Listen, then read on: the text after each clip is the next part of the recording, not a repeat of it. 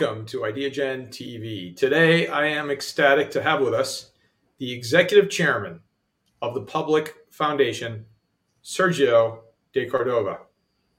Sergio, welcome. Thank you for having me, George. So happy to be here. You know what, Sergio? Always great to have you at IdeaGen in person, virtually. Today, we are talking about the Pvblic Foundation, and I'd like to launch right into this interview by asking you, what are some of your plans? I know there's a litany of plans. Let me just say that. But what are a few of your plans for this new year, 2023? Thank you for that, George. For us, Pvblic Foundation, we have been really focused over the last couple of years on building more programmatic partnerships. So basically, this year we're doubling down with the work that we've done with Don't Choose Extinction, making sure that all the amazing exposure that we've developed over the last 12 months, with UNDP and Boaz Paldi, who's been leading that as the Chief Creative Officer of the United Nations under UNDP. That's really exciting for us because the video has been watched by over 2 billion people. It's reached over 150 countries. It's translated into 57 languages. So that's just a perfect example. Our next area of focus is going to be, focusing on women, with UN Women and violence against women, and really grabbing some of the best practices of some of the various initiatives and programs that we've managed and how we can implement that to, really create programs, exposure, engagement, and tools so that, we are having this conversation on a regular basis. We're also going to be focused on building more public-private partnerships around innovation and bring in more private sector engagement, family offices specifically, into the context of social development, into economic development.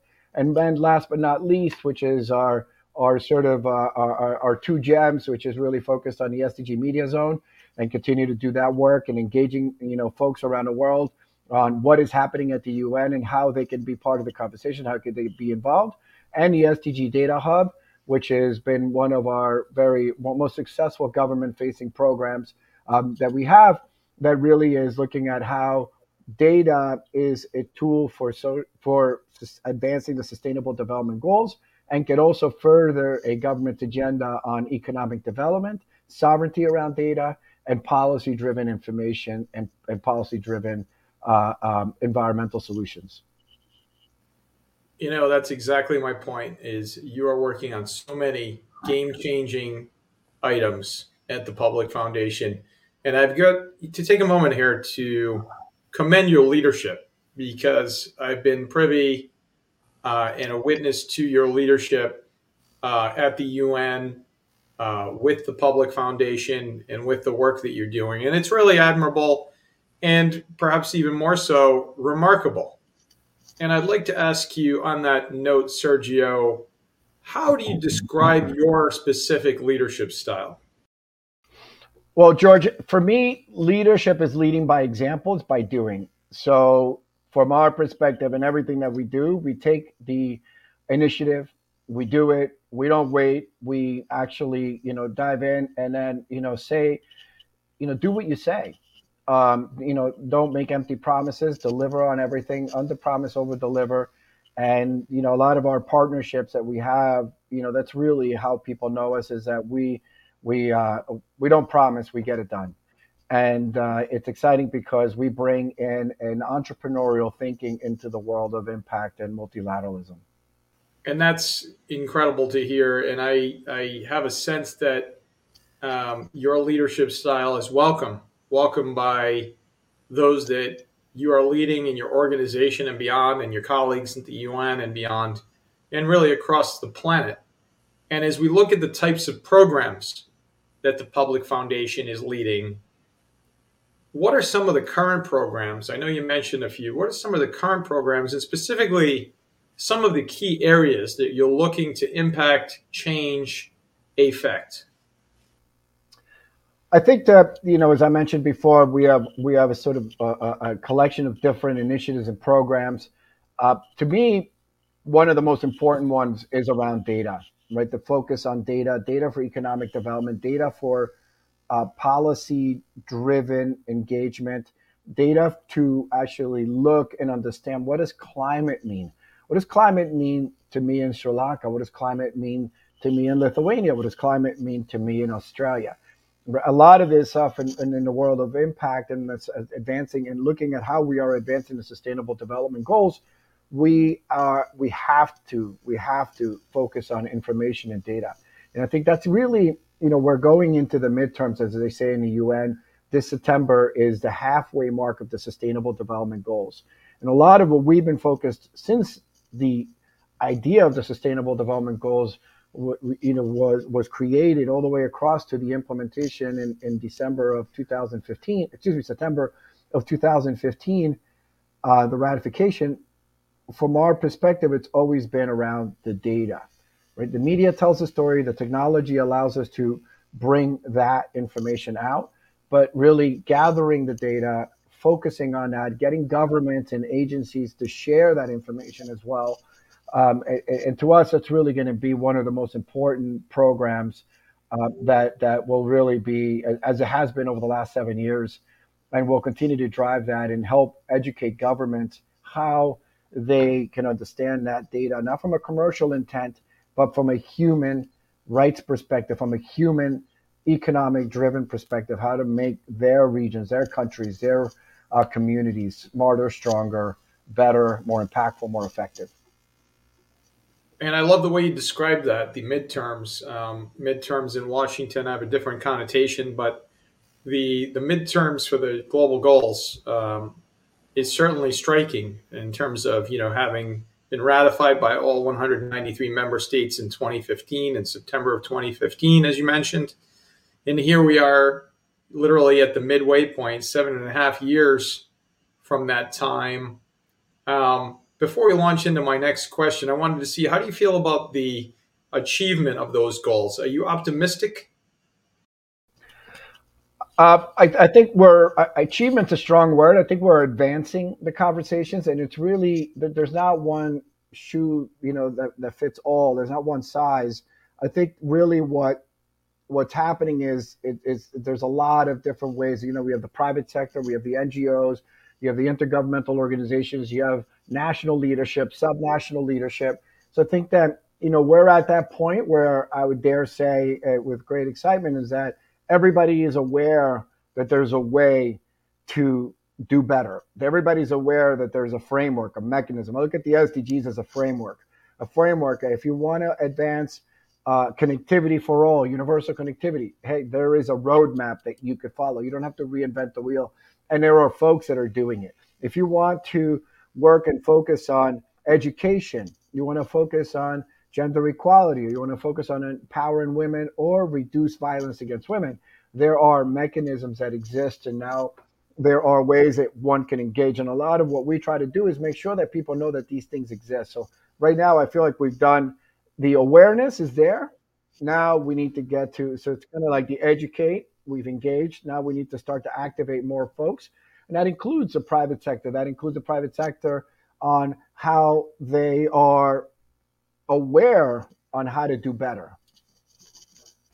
That's right, exactly. And so going back to the Pvblic Foundation, what do you see as the main strengths, the impact component of the Pvblic Foundation, and how do you leverage that then to help achieve or move toward that goal of alignment with the global goals?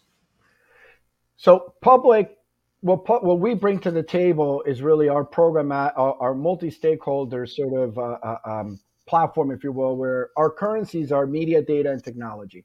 Historically, since 10 years ago, when we launched the foundation, really, my idea was there's not enough money to solve every problem, but there's enough media, data, and technology to educate everybody on how they can help solve every problem, how they can be part of the conversation.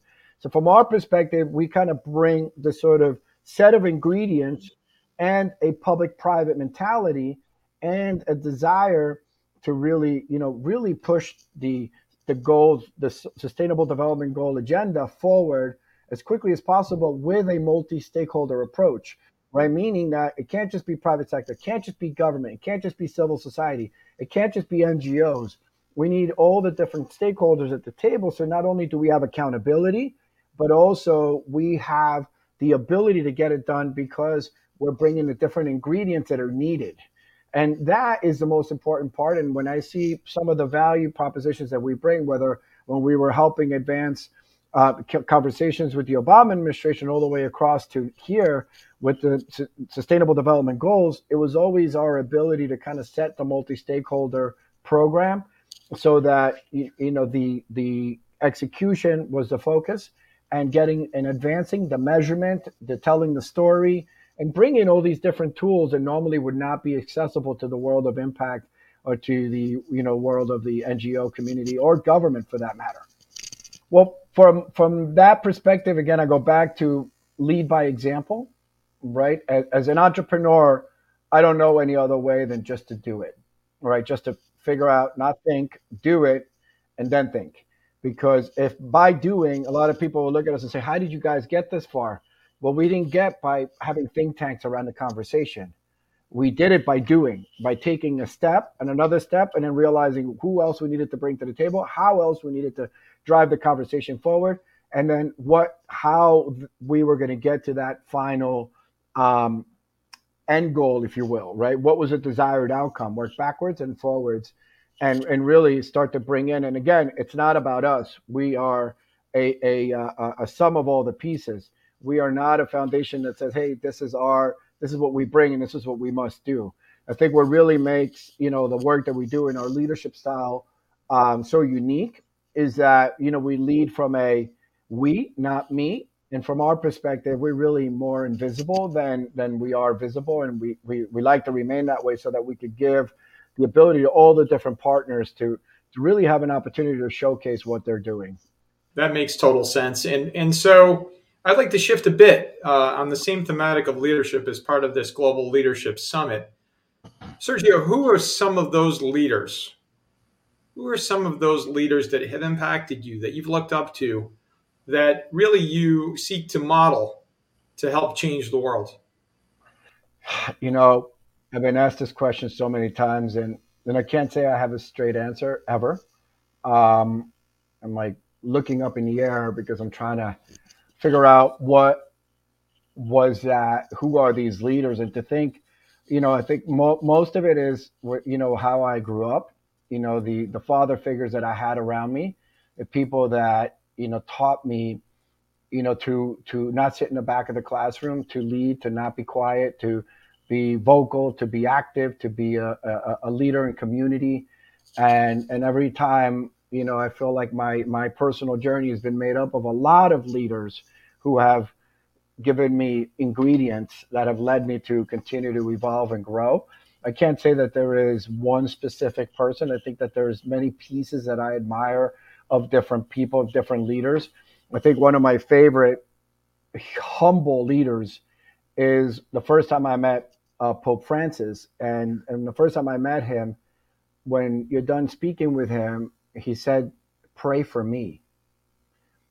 And, just that level of humility really balances you out when you realize that here's a guy that the whole world is looking up to, and everybody's asking him for something, but nobody is actually bringing something to the table. And he says, "Pray for me."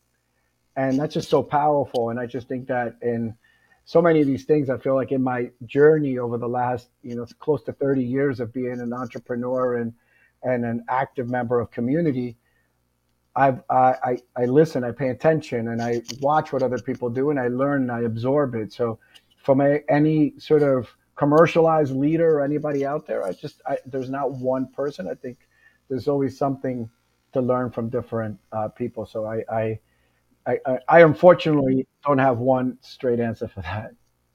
Well, that's a very authentic answer to a very profound question, I think. And so, shifting toward the tail end here of our interview to youth, the youth of the world are critical. They are the future. How are you in the Public Foundation working to engage, activate, motivate the youth of the planet? Well, a little secret. When we launched Public Foundation, that was really our core MO, was to really activate the next generation. When I was the chairman of the Young G8, one of my quotes that I always speak about is that when we were up there speaking, a lot of the leaders, this is like 20 years ago, a lot of the leaders, like, what a bunch of young people know anything about the global geopolitical space. And part of what really drove me back then and still drives me today about the next generation is that, my statement was, we, the next generation, want a seat at the table, not because we want anything, it's because we want to help you guide and show you what the future is going to look like so that we could help you make these decisions, so that, because we are inheriting this planet from you, but we want to make sure that as we are going to inherit this, that we are giving you some foresight, that we are giving you some ideas, some ability to think differently the way our generation, and I'm a Gen Xer, right? We have two other generations that have come since. And to me, what's really exciting is that each generation has got a new perspective. And I think they need to be part of the conversation. We're very active with Public Foundation, with every youth group around the planet. We were very instrumental in looking at, how the youth envoy at the UN plays an important role. All the youth groups like Isaac, JCI. We were very instrumental as well with the March for Science, which brought over 1 million youth together. The work that we do with the Pope's Foundation is around empowering youth around the culture of encounter, right? If we don't talk, how are we going to get to know each other? How are we going to collaborate in music, the arts, all these different things that bring young people together? How are we using that as a means of creating better educated, more active civil society members? How can we, make them the next generation of leaders, right? When you look at, and you ask me, who do I look up to, right? When you look at a young person, everybody's always saying, so who do you want to be like? I want to be like Mike. I want to be like the astronaut. I want to be this. But not ever do you hear somebody say, I just want to be a civil leader. I want to serve my community, because we teach the young people to go so far out, which is great for inspiration, but then we need to give them a path to leadership. We need to make sure that all of these programs are leading them each step of the way. You don't go from step 1 to 100, right? You have to take step 2, step 3, step 4. That's great that you have 100 as your North Star. But what about in between? And that's where, to me, it's been a lot of the areas that we've been very much focused with next generational programs over the history of the foundation, and continue to, March for Science is one of the platforms that we're now bringing in as a fiduciary. We're going to be their fiduciary, which again is, how do we activate these 1 million young leaders across the planet that are focused on where the future of climate is, because they are inheriting this planet, right? They are inheriting this world, and they're saying, hey, we are seeing what's happening with the floods in Pakistan. We're seeing what's happening, how our islands are going to be submerged in 10 years, right? What about us? And these young people have and bring a different perspective. So for us, it's a very, although I can't consider myself young anymore, um, but it's something that is very much the core DNA of Public Foundation. Sergio de Cordova, Executive Chairman of the Public Foundation, what is your call to action for the Idea Gen global audience? I think that when people hear about the Sustainable Development Goals, or when people hear about, global agenda, it becomes so big, so hard to grasp, that I think my message would be, find that one thing that you could relate to, and try to do it every day. Even if it's just be kind to somebody, say good morning, say thank you, just, inspire somebody, or, help pick up garbage, or whatever that is, little things that we could all do. I think if everybody did just one thing, we would transform our world. And I think everybody has the ability to do something. Help thy neighbor, all the way across to just, be, support your school, help your church, whatever it is that you're into. There's always something that you could do, just to be, a good active participant in your community. And that in itself is advancing the Sustainable Development Goals. And Sergio, what is a way folks across the planet can learn more about you and your work at the Public Foundation? I guess just through public pvblic.com, our foundation website, and some of our work. SDG.org is our data alliance, and that's we have that domain to make sure that there's only one domain to learn about the Sustainable Development Goals when it comes to data, and then we'll be growing that domain out to have more information. But I guess that's just two things that easy to remember. Sergio de Cordova, Executive Chairman, the Pvblic Foundation.